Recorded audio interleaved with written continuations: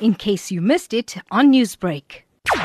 Well, it was quite a brief appearance at the Johannesburg Magistrates Court today, where both the suspects appeared in the dock.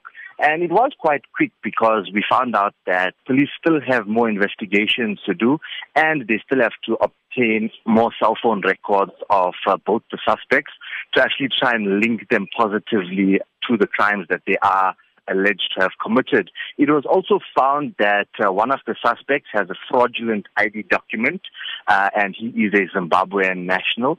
And the other suspect, we did hear that they are trying to verify that person's identity as well, because they did find that she has two passports, one Zimbabwean and one South African, and the names on those passports are different.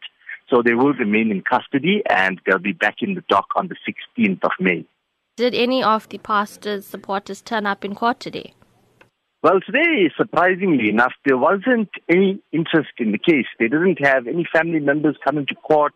They didn't have anyone from the church coming to court. Even there was quite a little bit of media presence as well, because as we know on previous occasions, there was quite a lot of hype around this case. However, today it seemed that, things have really died down quite a lot, and it doesn't seem to be raking in as much interest as it used to when or during previous occasions. Newsbreak, Lotus FM, powered by SABC News.